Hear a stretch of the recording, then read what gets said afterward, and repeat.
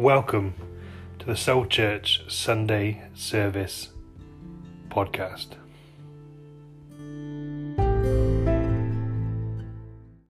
Well, we're going to carry on in Hebrews chapter 8. I'm just going to read a couple of verses from the reading earlier. And I'm going to ask God to speak to each one of us. For if there had been nothing wrong with that first covenant, no place would have been sought for another. But God found fault with the people and said, "The time is coming, declares the Lord, and I will make a new covenant with the house of Israel and with the house of Judah. It will not be like the covenant I made with their forefathers when I took them by the hand and led them out of Egypt, because they did not remain faithful to my covenant. And I turned away from them, declares the Lord. This is the covenant I will make with the house of Israel after that time, declares the Lord. I will put my laws in their mind and write them on their hearts. I will be their God and they will be my people. No longer will a man teach his neighbour or a man his brother, saying, 'Know the Lord,' because they will all know me, from the least of them to the greatest. For I will forgive their wickedness and I will remember their sins no more." By calling this covenant new, he's made the first one obsolete. And what is obsolete and aging will soon disappear. Let's talk to God together and ask him to talk to each one of us. Heavenly Father, please, Lord Jesus, would you speak now? Lord, give me the words to say. Help me. Lord, help everyone here to listen, Father, to hear what you have to say to them. Lord, cut through our distractions and our doubts, Lord, by your Spirit. Move our hearts. Jesus, be very real to us. We need you. In your name we pray. Amen. There is nothing more maddening or distressing than when faced with a choice, joining a losing team or jumping onto a sinking ship. Like when you're watching a film and the lead character in a bank robbery film has the option to go straight and be a family man, but decides to do just one last job, not knowing what we know, we the audience know, that the coppers are about to bust the whole outlaw crew.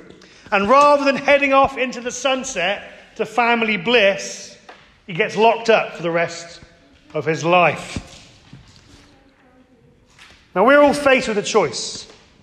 The Bible puts it very clearly. We are faced with either choosing life or choosing death. Blessings or curses.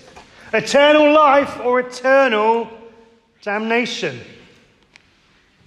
You can trust Jesus or you can trust yourself. That's the choice that we all face. We will either be saved by the new covenant, the promise or the oath, as we heard last week, isn't it? Of Jesus' life and death and resurrection, atoning for our sins, or we are condemned under the old covenant, the covenant of works, trusting in our own merits, our own works, but never being able to meet the required standard. Life and death, blessings and curses, Jesus or self-righteousness. The writer of Hebrews is addressing the people who themselves are facing a choice, who have come to know the promises of God, who've heard the good news of Jesus, but are thinking of leaving the church and going back to the temple, forsaking the new covenant for the old, because it's familiar, because it seems easier.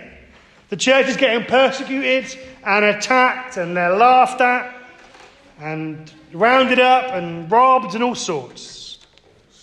But the writer wants them to know that no matter how tough things seem to now with Jesus and the church, the other way of life has no future. It has no future. The temple is going to be destroyed. It's obsolete because it was meant to point to Jesus, and Jesus has come. But more than it being obsolete, it soon will disappear. Like it was, it's going to be destroyed. Just like it was by the Romans in AD 70. He was warning them, do not join a sinking ship. Do not forsake eternal life for eternal damnation. See, the Old Testament saints, they knew they were looking forward to a better age, a better reality. When Jesus would come, the age of the church, where we didn't have to come to one geographical place, but the church went global. And likewise, the church knows that we're looking forward to a better reality when Jesus comes again and ushers in the new heavens and the new earth. See, the people in the church, the writing to, they're not seeing that. They're just seeing the tough times. And they're thinking that if this is it, then maybe they've got it wrong. They want what's promised. They want to ride off into the sunset. But they aren't realizing they need to stick with Jesus. Not realizing that if they forsake Jesus, they are forsaking the promise. And just like the temple, they will be destroyed. The Bible tells us that Abraham was looking forward to a heavenly homeland. A city whose builder and architect is God, it says later in Hebrews. We'll get to that. He was looking for a heavenly homeland, as are we. That's our hope as Christians. We have a taste of it in church, but we haven't got the full reality yet. It's a wonderful picture, isn't it? Painted in those verses from Jeremiah 31 that he quotes, that I just read. When we will have the law fully written on our hearts and our minds, where sin will not ruin us and ravish us and derail us. When all our neighbours and family will know the Lord. There'll be no more need for evangelism. That's the future reality. That time is coming. But it is not yet, is it? That's the future reality. In the new heavens and the new earth. But that is not yet. The Old Testament saints had the promise and the pictures. And we have the promise and the partial fulfillment. But we're looking forward to the full reality. Because the truth is, isn't it? We need to read and learn and apply the words of God to let it change us and shape us. The truth is, I was trying really hard, but I started to look at that verse a couple of times after how many months we've been doing it. And I know most of you were reading it too. I think Pete was giving it a go. Well done, Pete. You know, but if it was written on our heart and mind, we wouldn't need it. We'd know it, wouldn't we? We aren't the people we once were, perhaps. Praise God. But we aren't the people we want to be either, are we? If you've trusted Jesus, we know that God's Spirit lives inside of us. But the flesh is weak. And we fall and we fail. Maybe you're fed up of making the same mistakes. You think that maybe it's easier to walk away than to keep fighting. You want that future reality now, and you're impatient. You think that you should be better, you should be godlier, you should be more different by now. And you're beginning to think, what is the point? What's the point? But friends, don't run away from Jesus, the author and perfecter of our faith. Run to him. Keep striving for perfection. Keep fighting temptation. Keep killing sin. Keep absorbing God's word. Keep reading RBT, listening and really listening in church. Take hold of the promise. Realize that the best is yet to come, and don't give up.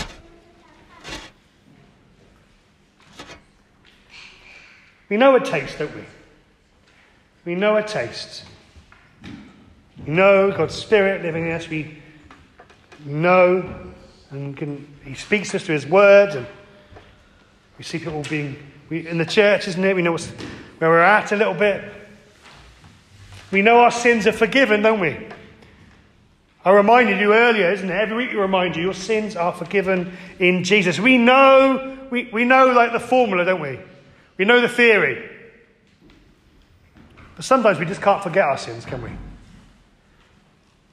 We Can't forget them, even though we know we're forgiven. And things that we've repented of, things that we dealt with God years ago, still come up, don't they? They still bubble up to the surface in our minds and in our hearts. We have to go back to them again to remind ourselves that we're forgiven. But a day is coming when all our sins will not only be forgiven, but they'll be forgotten. Not just forgotten by God, but forgotten by us. When all our sins and all our tears will be wiped away in the new heavens and the new earth.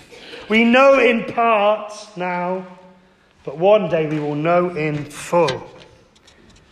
We know who is in and who is out in God's family, don't we? To a degree, because we have church membership, isn't it? Things are clearer than they used to be. Unless you're an Anglican, but that's a different story for a different day. We know a taste of heaven because we have a family of faith, don't we? A community that we belong to and that you can belong to, where we all know God for ourselves. But the present reality isn't the future reality. Because our neighbours aren't all saved, are they? Our family members aren't all saved. Just like the church this letter is written to, we very much feel like we are in the minority at times, don't we? And we are, aren't we? In work and in school, even in our own families. This beautiful valley of Neath, isn't it, still has many, many lost souls that we need to teach to know the Lord. We have to take hold of the promises of Jesus for ourselves in the first place. We need to receive him, and then we have a role to play in realizing those promises for ourselves and for those around us. The kingdom of God is coming. Jesus tells us over and over in the Gospels. And we need to invite as many people as possible to join them too. We have the church, but we long for heaven. We long for the day when we will know that all people around us, all the people in the supermarket, at the school gate, are part of God's family. Are part of our church family. There's a time coming where there'll be no more need for evangelism. But that time is not yet. If we have Jesus, we have the ultimate answer to all of life's problems. We have the power to change. We have the one who brings heaven to earth. We have a home and a future that is secure. We have a glorious future, a glorious promise.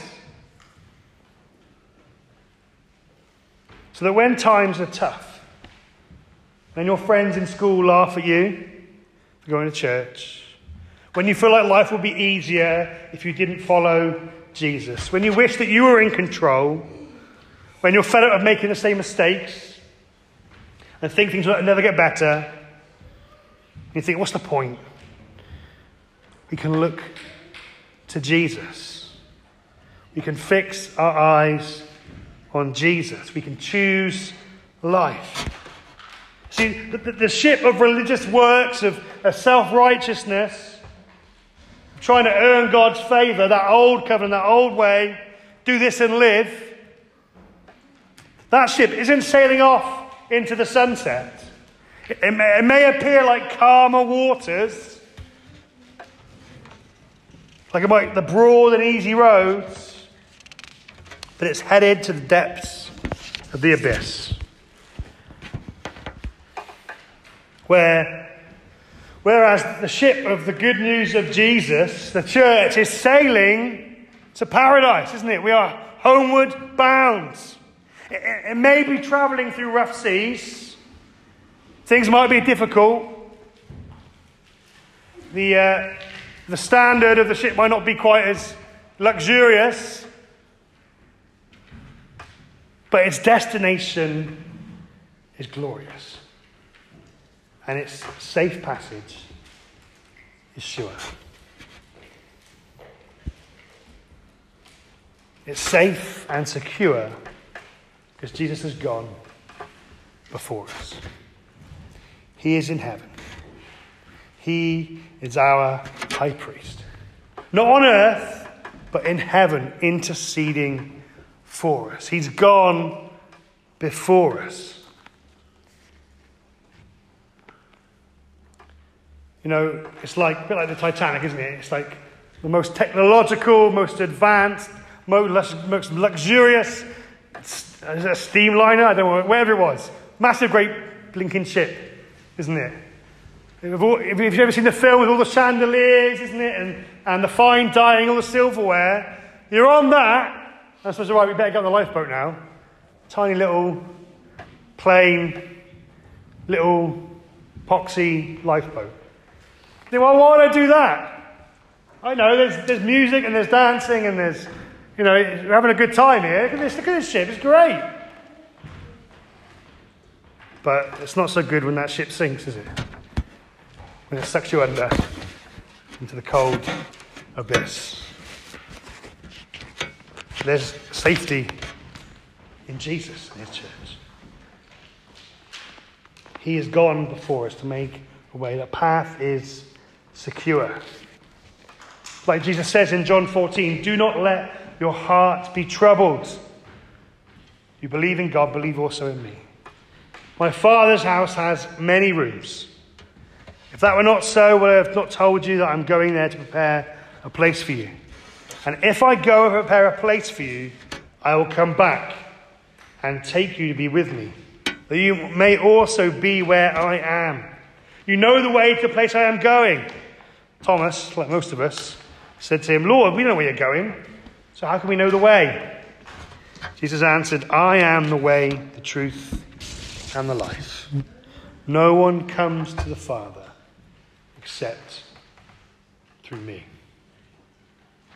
Jesus is in heaven right now.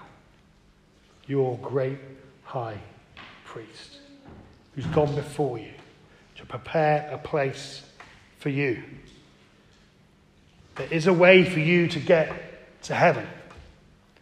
There's a way for you to receive all the promises of God, to be sure and secure in that glorious future of peace and happiness, of forgiveness and love.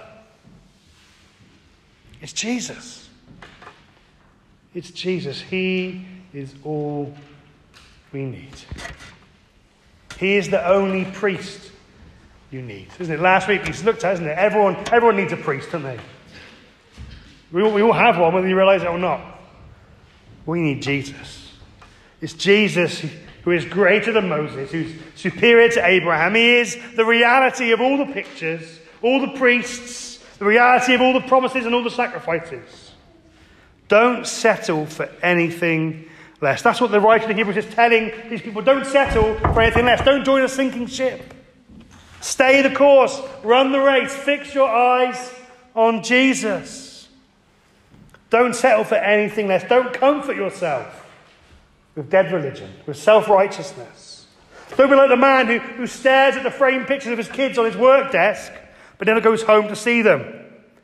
Or the widow who sits at her husband's grave rather than caring for her children and her grandchildren. There is no future for you without Jesus. There's no future for you without Jesus. There is no life there. There's only death. There is no heaven. There's only hell. There's no hope. We need despair and desperation. But with Jesus, there is life, and there is life to the full. To choose life is to choose Jesus. Trust him. For your today and for all your tomorrows. For your eternity. There is a home in heaven for you. There's a place for you. It's yours for the taking. There's a home for you in heaven. There is peace and family on offer to you. There is a beautiful taste of it now, but now is not all there is. This isn't it. The future, the promise of heaven is yours. And it's safe and secure in Jesus. He's already there. I remember when we moved house from Cornwall where I grew up, my dad got a new job up in Gloucester. And my dad went ahead of us to get to our new flat that we were renting. Me and Mum and my brother and my little sister, we helped the removal men. I say helped. We got on the way of the removal men, packing up the house and going away. And I'd never left Cornwall before.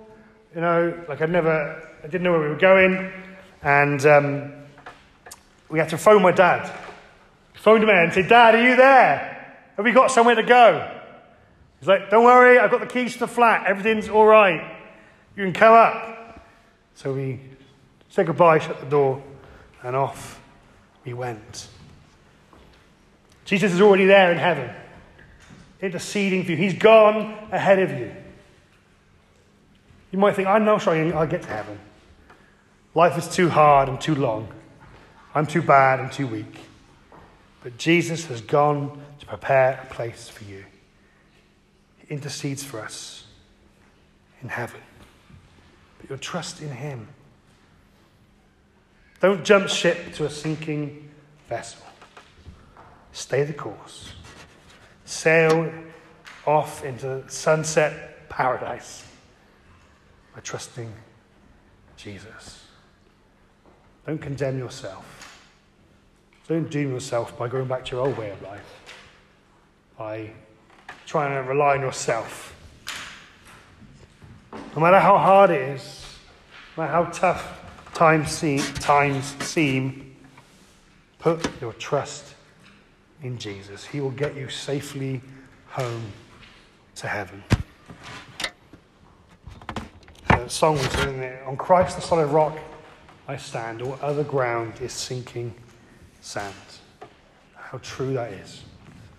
Put your trust in Jesus and his promises, and you will be safely home with him. Today, choose life.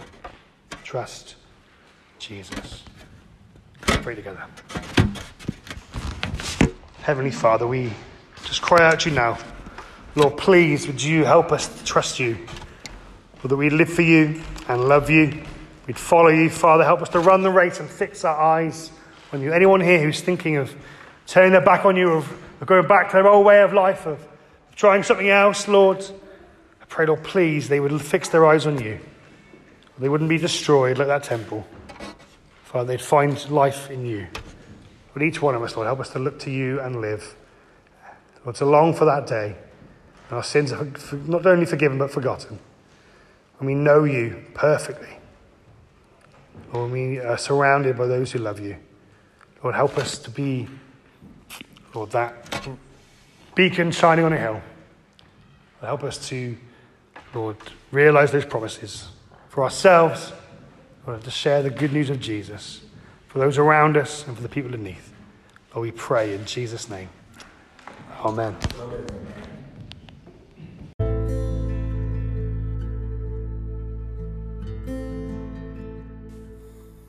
Thank you for joining us for the Soul Church Sunday podcast. We hope it helped you and blessed you. We'd love to see you on a Sunday, 6 p.m. in Neath Town Hall.